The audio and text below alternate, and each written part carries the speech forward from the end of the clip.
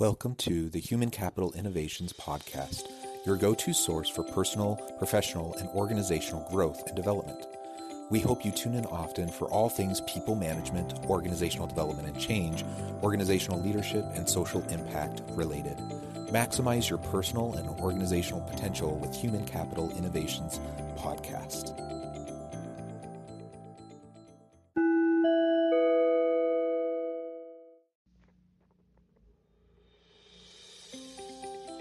Welcome to the Human Capital Innovations Podcast. In this HCI podcast episode, I talk with Frank Smith about how to create a place people want to work.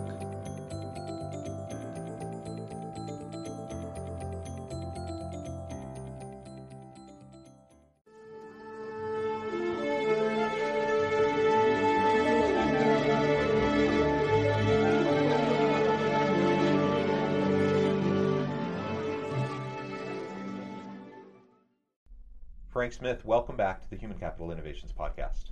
Yeah, thanks. Great to be here. It is great to have you back. I'm so excited to continue our conversation. Today we're going to be talking about how to create a place people want to work. I can't think of many topics more important than that, especially in this economy, in this labor market. Everyone's fighting for talent, and it's just a super interesting dynamic right now with the unemployment rate and COVID and people wanting to continue working remotely and companies wanting to start bringing people back, and then we have the Delta variant. Like, there's just all these different pieces, that are playing a role in the current labor dynamics, and helping people want to be at work and creating a place where people want to go and show up. I think that's as important as it's ever been. Yeah. Whether we're talking in person, we're talking fully remote, or some sort of a hybrid arrangement. So that's what we're going to discuss together today. As we get started, I wanted to share Frank's bio with everybody.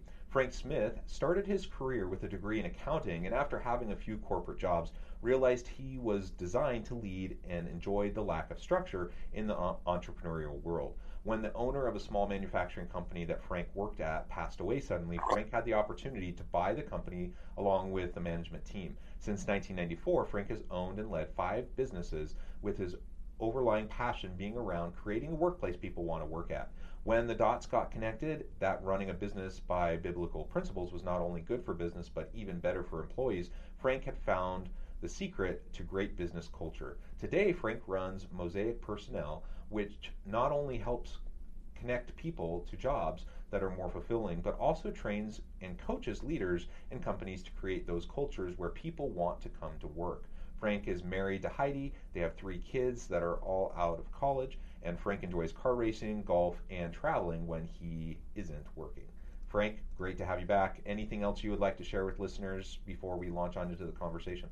Oh, I mean, probably the thing that pops to my mind was a conversation I had just with someone earlier today, in that, I've been a business owner for 29 years, and what we've been through in the last 16 months or whatever is like nothing I've ever seen before. So to your point earlier about kind of how important all of this is around culture and remote work and all the different things that are going on for everybody, this is probably one of the most sustained. We've been through recessions, and you might have 6 months of low business or whatever.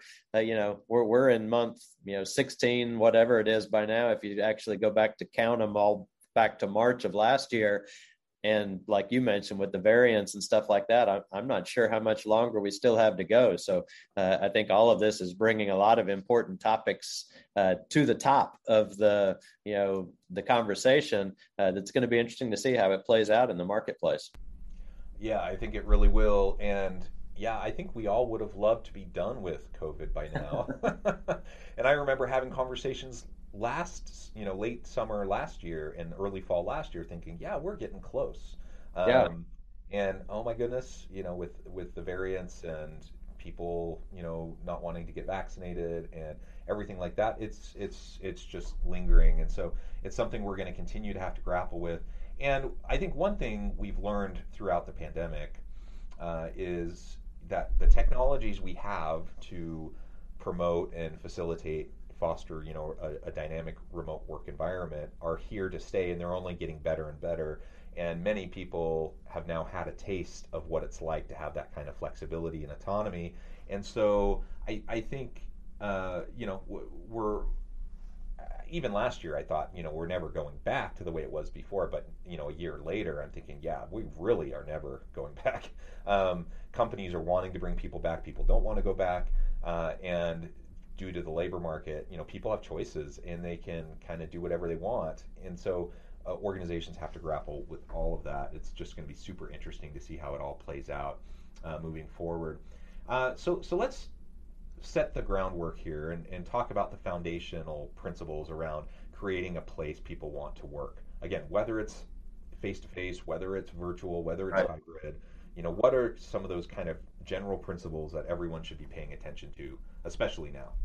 Yeah. So where I always go to is I like to keep things simple. And so my brain can usually handle like lists of three or lists of four in my life. And so, where I've narrowed down on this is to create a place people want to come to work on Monday morning.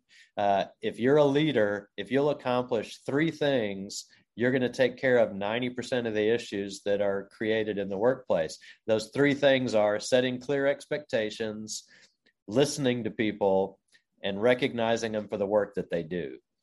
And if I'm doing that as a leader, I'm creating what people want. What people really want in the workplace is a sense of belonging. They want a place where they are, working on something bigger than themselves, where they can see. And so if I'm setting those clear expectations in my company with our purpose statement, and here's what we're about, I can accomplish those and connect you to something that's bigger than yourself. But I want to have some autonomy in the way I do work. I want to be able to experiment and learn some things on my own. And so I have to, as a leader, provide that through listening and to recognizing you for the work that you do and giving feedback when it maybe it's either good or it's not good. But, connecting and interacting with people is the basis of all of this. And, when you look back in your life and you think about the people who made an impact on you, they were people that invested in you. They were people that believed in you when you didn't believe in yourself, maybe, or whatever. That might have been a parent, it might have been a coach, it might have been a friend's parent, depending on the situation. That's what people want in their boss, too. And so as a leader, I can go a long way in creating a place where you want to come to work if I can just take care of those things by investing my time listening to you, recognizing you for the work that you did, and helping connect your personal goals with the company's personal goals. I mean, leadership is all about what I call dream alignment. And if this is where the company is trying to get to, and if I can show you how you connect to that goal, and it also gets you where you want to go along the way, man, we're in this together, and we're going to bust down any walls that we come across in order to get there. So, Yeah, I think those three elements are really vital. And certainly we all want to have a sense of why we're there, what we're trying to accomplish, how we're going to be held accountable, and how we're going to be supported, and how we go about doing our work. And that sounds super simple, and I suppose it is super simple. Yet it doesn't happen. It doesn't happen so often in the vast majority of situations people find themselves in. That's why you go to a party and want to have a fun like gripe session. Just ask people like, what's the worst place you've ever worked, or describe your worst boss. People have stories up the wazoo. Nobody's grappling to try to figure out like, oh, can I think of a time I had a negative workplace environment? We have tons of examples, and it's not because people are horrible people. It's not because leaders wake up in the morning wanting to go to work and screw over their employees and exploit and take advantage of people. I think most people, most leaders, most managers, they want to do well. They want to do right by their people. They want to lead good, effective teams. They want success, and they recognize that they need to do that through their people. Yet it doesn't happen. It doesn't get like moved from understanding it conceptually in the head to actually the daily practices, the daily actions and behaviors of the manager or the leader. And so I ask myself that question often, like, why is that the case? Why so many people listen to podcasts like this, or they go to management training, or they have an executive coach, and they hear these things over and over again, yet the patterns persist, the negative patterns persist. So why do you think that is the case? Why do you think so many leaders who are well-intentioned struggle to implement some of these pretty basic, simple principles that could make a huge difference? Yeah. So I agree with your comment earlier. It is simple, but it doesn't mean it's easy. And our selfishness takes over. The time it takes to really build a relationship with someone in your organization, the time it takes to listen to them, the effort that it takes to listen to them, most people won't invest that amount of time. I mean, I've been doing executive coaching for over 8 years now, and I can just see my clients kind of fog over when I tell them the amount of time they need to spend with their individual employees. I mean, I had one guy I sat in a meeting with, and he tried to tell me that he was a really good manager because he tried to spend at least 15 minutes a month with each one of his direct reports, and he only had 6. And I'm like, that's terrible. What, 15 minutes a month? I mean, you need to be spending 30 to 60 minutes a week with your direct reports in order to build that relationship, in order to really listen. I mean, most conversations, when you think about conversations with your spouse or with a good friend, the real meaty stuff doesn't come in the first 15 minutes. The real meaty stuff comes in minute 38, minute 42. It's like, hey, before we wrap up, or right at the end of a meeting, and you're like, oh my gosh, that was the jewel that we were waiting for 45 minutes. Let's schedule another meeting and now talk about the issue that we finally got to. We're in such a rush. And I think, some of it is, and I know you can't stereotype everybody, that the academic world doesn't teach this stuff for the most part. And then there's books out there that talk about efficient time use and, the 4-hour work week. The 4-hour work week is stupid. I mean, if you're going to be the leader people want to work for and create a place people really want to work, you can't spend that little bit amount of time engaging with your team. My team needs to know that I'm going to be in the office. My team needs to know how to connect with me remotely if they need me. I need to be available for my team. And it's really selfish of me if I'm trying to cram my work week into 4 hours or because I got to get to the golf course or whatever the case is. If that's what you want, don't get into leadership. And so I think it really boils down to, A, we weren't taught that. B, we taught things the wrong way for a long time, but now we know better. And we know that in the world we live in today, people need to have time with their boss. They want to have that interaction to build trust. And if you don't give it to them, I think that's why millennials get a bad, rap in the workplace. People like, oh, they'll leave in the heartbeat. They'll leave for better leadership is what they'll leave for, because they saw their parents. They saw their parents put up with crappy leadership, and it didn't get their parents anywhere because they still got laid off, or they still had, heartburn and whatever because their boss didn't treat them well, and they're just not willing to endure that much pain. And I don't blame them. And they should leave for better leadership. And so, that's what it boils down to, I think, is just leaders tend to be selfish. Patrick Lencioni put out a great book about the motive of why are you a leader? And if you're a leader because you think it's a reward for the past 20 years worth of work you've done, you're probably going to be a crappy leader. If you're a leader because you want to serve people and you want to help people accomplish their goals, people sign up to work with that guy all the time. Yeah, amen. I think most leaders, again, they have good intentions. Not everyone, though. Some people really are in leadership simply for their ego, for the power. I was in a meeting once with someone. We were describing like the why of your work. Simon Sinek's famous book. Why do you do what you do? And everyone was going around the room and talking about like these inspirational whys that drive them. And then this one person who happened to be, a senior leader in the organization said, I love power. I love exerting power over people. I'm like, well, that was an honest response. Yeah.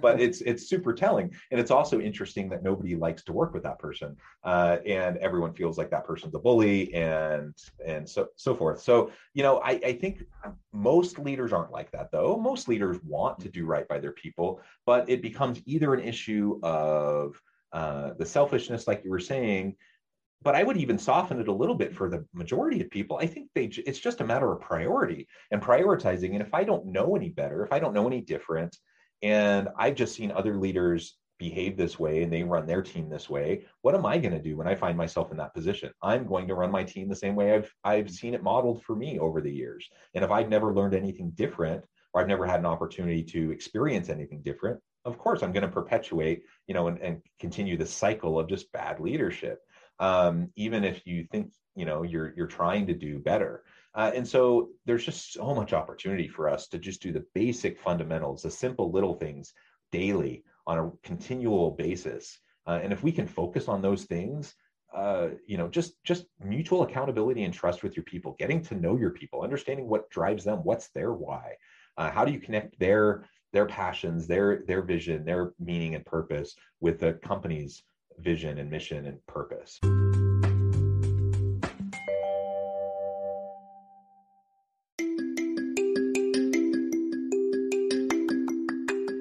I'm excited to announce the publication of my new book from HCI Press, Bluer Than Indigo Leadership: The Journey of Becoming a Truly Remarkable Leader.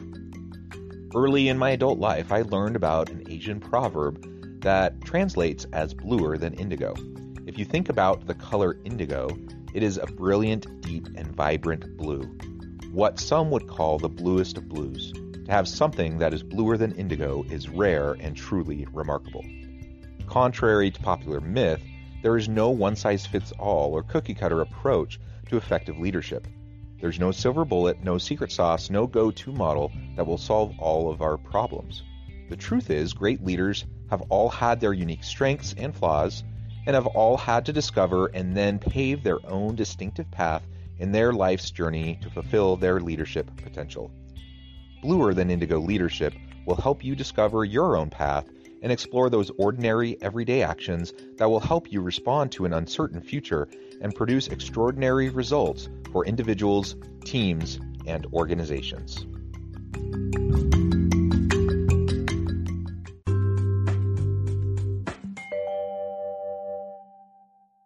Just those types of conversations on a regular basis go a really, really long way. And to your point, sometimes that means you're having formal one-on-one meetings with people. Sometimes it's just creating an environment and opportunity where you can have those casual encounters with people. If you have a virtual team or a hybrid team, just making sure that they know you're accessible. Like hop on a Teams meeting, hop on a Zoom meeting, have a chat, call me on the phone, text me, Slack, whatever. There's so many ways to communicate. Just communicate with people more regularly. And I think your point about millennials is spot on. Millennials, and even more so with Gen Z individuals now entering the workforce, they know better. They know, and I will say, because I'm a university professor, I think we do a much better job now than happened like when I was going through school, and how I was taught in management and leadership programs versus how we do things now. I think our students are coming out of the university with a much higher expectation and understanding of like what good leadership, good management looks like. They're just simply not willing to put up with it. They're not willing to put up with a tyrant boss, a jerk boss. They're not willing to put up with someone who's not willing to invest in them, who's not willing to mentor and coach and support them and help them develop. And I think that's actually a pretty reasonable thing. So if you have a constant churn of millennials and Gen Z workers who just seem to be leaving your organization, you need to ask yourself why. There's a reason they don't want to stay. And research shows that the most common reason is that, their boss creates an environment that's not psychologically safe and it's not a positive environment for them to be. They don't want to show up and they'd rather go somewhere else. And sometimes it's about pay, but usually it's not. Usually it's about some of those other intrinsic factors that we've already kind of been referring to. Yeah, pay usually shows up fourth or seventh on the list, somewhere down in that range. This is why I love conversations like this, because I appreciate you mentioning the point that the current students coming out of university do have a different expectation, because I think that's a fair point, that they are being taught more what good leadership looks like versus, again, I graduated from college 33, 34 years ago, whatever it is at this point. I promise you, I never had that taught in a class. And so I think that is a great distinction to make, and also a level of the frustration, because these young adults are coming out into the workplace with this expectation of what they were taught, and they're meeting up with people my age who were taught something completely different, and that's soft. If you get to know your people, don't be a soft leader. That's, we call them soft skills, and that's the hardest part of the job, is the soft skills, if you dive into it. So I think that's an interesting distinction to make, generationally, what we were taught. What I think of when I think of what the academic community is putting out is, outdated. Thanks for making me feel old. But I think that's important for me to be aware of as well. So I love the learning that I'm getting out of this conversation as well, that, they're coming out with a different expectation than what I was taught. I mean, I came from the time period when it was, don't get to know the people you work for, because when you have to fire them, it'll just make it that much harder. And it's just like, that's just stupid. That's a good example of something that really is just stupid. And those types of those cultural myths, I'll call them, these assumptions that persist. We need to dismantle that stuff, and I think slowly but surely we are. And some of it is generational, some of it is just preference and style. And it's true, some people like to be led differently. I don't know many people like this, but I've seen them in the past that there's some people really do like a more of a command control leadership style. That's not for me. I would never want to be working for someone like that, but I get it. Like, so there context, I guess, is really important. So we need to recognize context. We need to understand who we're working with. Sometimes it's generational, sometimes it's just situational, or just preference, which speaks to the point. Like, you need to know your people. If you know your people, then you can cater to their needs in the way that they like to be led the most. And that hopefully doesn't sound like rocket science to anybody. No, but it takes a lot of time. I mean, it takes effort. I think that individual approach, I mean, I've had individuals that have worked for me in the past that if I gave them a list of things to do today, they would execute flawlessly. If I just leave them at their desk to come up with that list, they will sit there all day and not know what to do, because they need somebody to give them that list. There's nothing wrong with that. I just need to know, either I need to create that list or someone else in my organization needs to create that list for them. And then they're going to be fantastic at executing on that list. And so I need to know them well enough to realize, what's the problem here? Hey, they're not getting anything done, but they're not just lazy. They just don't know how to create the list. So let's create the list for them and get the benefit of all that work that they'll do to knock that list out. And so that's where I think we get, anytime you try to cram everybody through the same system. That's why our public school systems only work for about 70% of the population. That's why our medical system really only works well for about 70% of the population, because there's always that 30% that need that individual care, and they don't learn this way, or they don't this or that, this medication doesn't work for them. I mean, I've experienced that in my own life of, well, this medicine always works. Well, it doesn't work for me. What else you got? Well, I don't know. This has always worked. It's like, okay, I need someone that's going to try to figure this out for me. And so we do the same thing in our work environment. If we try to have one policy that works for everybody in the organization, 30% of the organization's not going to feel spoken to or listened to or whatever. Yeah. They're going to end up leaving, and that turnover costs you a lot of money. Yeah, a lot of time, a lot of money, a lot of stress and anxiety. I mean, it really just saps the energy out of a good team. And so you want some continuity, and you create that, you develop that just by having a dynamic environment where people actually like to show up to work. In our last little bit of time together, let's talk about perhaps any nuances you see if we're talking about traditional physical workplace environment versus fully remote distributed workforce versus hybrid. Yeah, wow. There's a 2-hour conversation we could have on that. I think the biggest thing from a leader's standpoint, back to the same, topic, if I'm going to spend the time it takes, I like in person because it's easier to have some of those impromptu meetings. If we're working remote, I've got to schedule a Zoom call with you at a certain time, and it's harder to read you over a Zoom call. If it's in person, I can see your body language better, and I can go, something's off here. Let's pull this person in and find out what's going on. Zoom makes that harder in my mind to do that. You can still see it, but you have to be even that much more fine-tuned, looking for what's off there today or what's working well or whatever. And so I think the Zoom stuff, leaders just have to know, you've cameras on, I need to see you. I need to be able to read whether you're doing okay or not, and then schedule a separate Zoom call and say, hey, what's going on? It seems like, you're lower energy or something seems off for you. And I've had those conversations with people on my team while we've been working from home during different stages of the pandemic. And I find I probably work an hour and a half to 2 hours more a day trying to keep up with my team on Zoom, whereas I can walk through the office and get a pretty quick read in a way that I can't on Zoom. So that's probably the thing that I see for leaders. That's the hardest part, is to really, if you're trying to engage with your team, it's harder to tell over Zoom. And especially when the tendency I see with a lot of places is cameras off. And now all I'm hearing is your voice, and I'm supposed to tell whether you're doing okay just by your voice.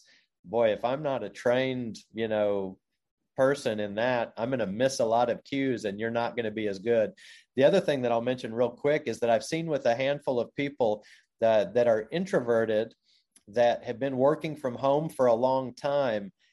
I'm not an expert or whatever. My hunch is, though, I think they're more introverted now since they've been working from home, and it's not necessarily helping them in their own mental well-being. And I believe we're built for community, and whether or not you're introverted or extroverted, you still need people in your life. And so if you're working remote, you've got to be aware of that and make sure that you're engaging with people and not just clicking into a meeting, making a quick decision, and then clicking off and being out. Relationships can still be formed with Zoom and with telephone calls, and they need to, because I think that's how we're at our best as people. Even if you're introverted, you still need people. You just have to have some time away from them to get recharged. I'm introverted, but I spend my whole day with people, and I just need my evenings to get recharged. But we're designed to be around people. And so in office or remote, you've got to make time for that. Yeah, we're social animals. Human beings need community. There's no question about that. And most people, when we talk about introverts, extroverts, it's not like a dichotomy, it's a spectrum.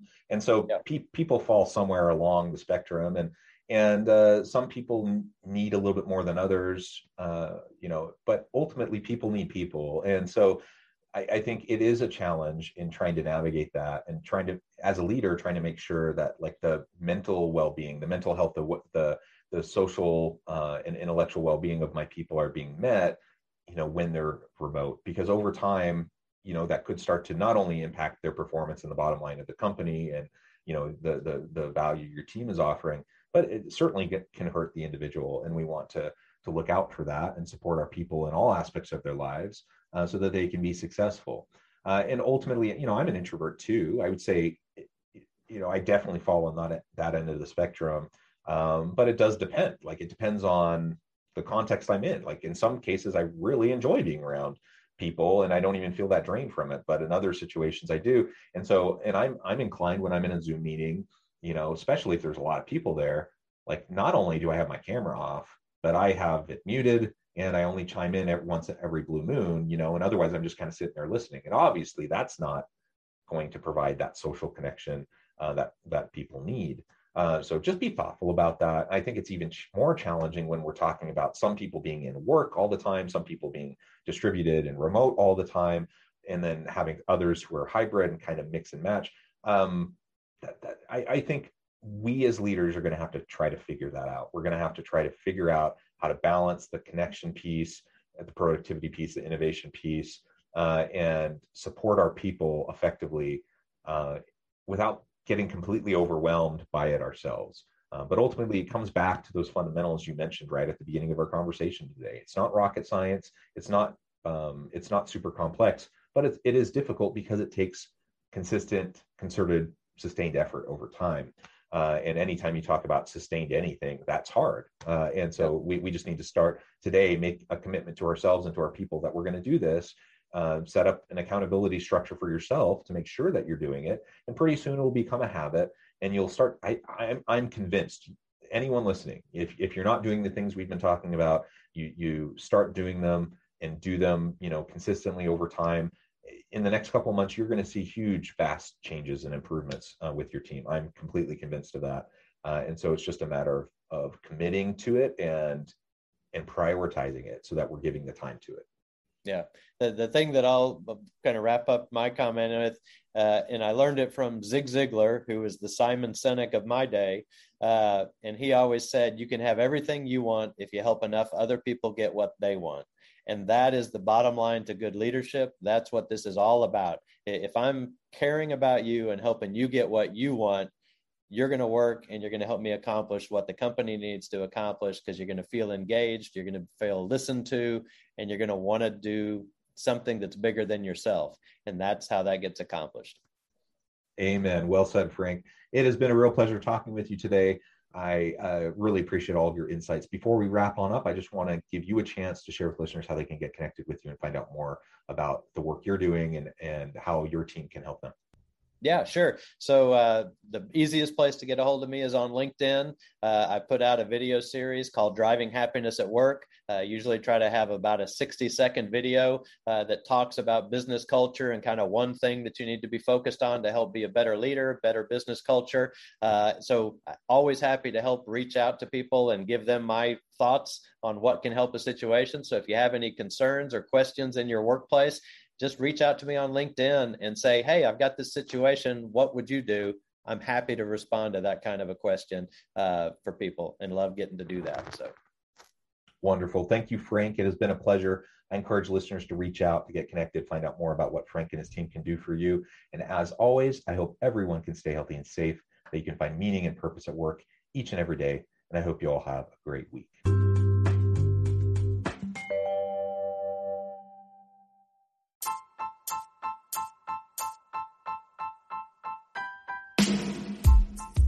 The alchemy of truly remarkable leadership. Ordinary, everyday actions that produce extraordinary results. Consider how the nature of work has shifted over the past 50 years. With increased globalization, rapid technological advancement, and the shift in economic composition, the average job of today looks very different than the average job of 50 years ago. What will the jobs and organizations of tomorrow look like? Moreover, what does this all mean for organizational leaders? What are the core competencies and capabilities of organizations and their leadership that are prepared for continued disruption and geopolitical and socioeconomic shifts? Regardless of what the future holds, increasingly, leaders need to be socially minded, data-driven, decisive, champions of talent, and disruptors of the traditional notions of leadership, teams, organizations, and work. The alchemy of truly remarkable leadership will help you to explore your own leadership competencies and capabilities and consider ways to apply and implement them into your workplace and personal life.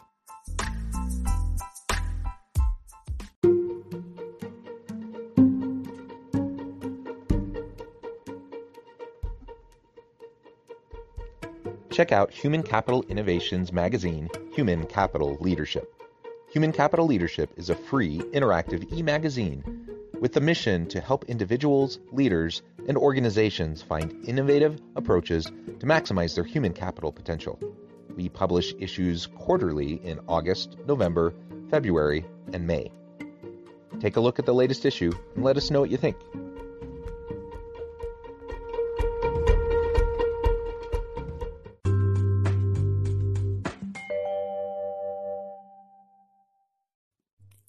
Thanks again for joining us for this episode of the Human Capital Innovations Podcast. I hope you stay healthy and safe and that you have a great week.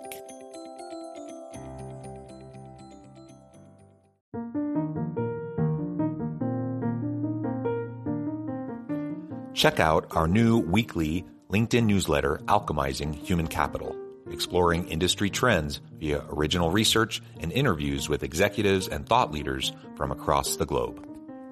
We look forward to having you join us.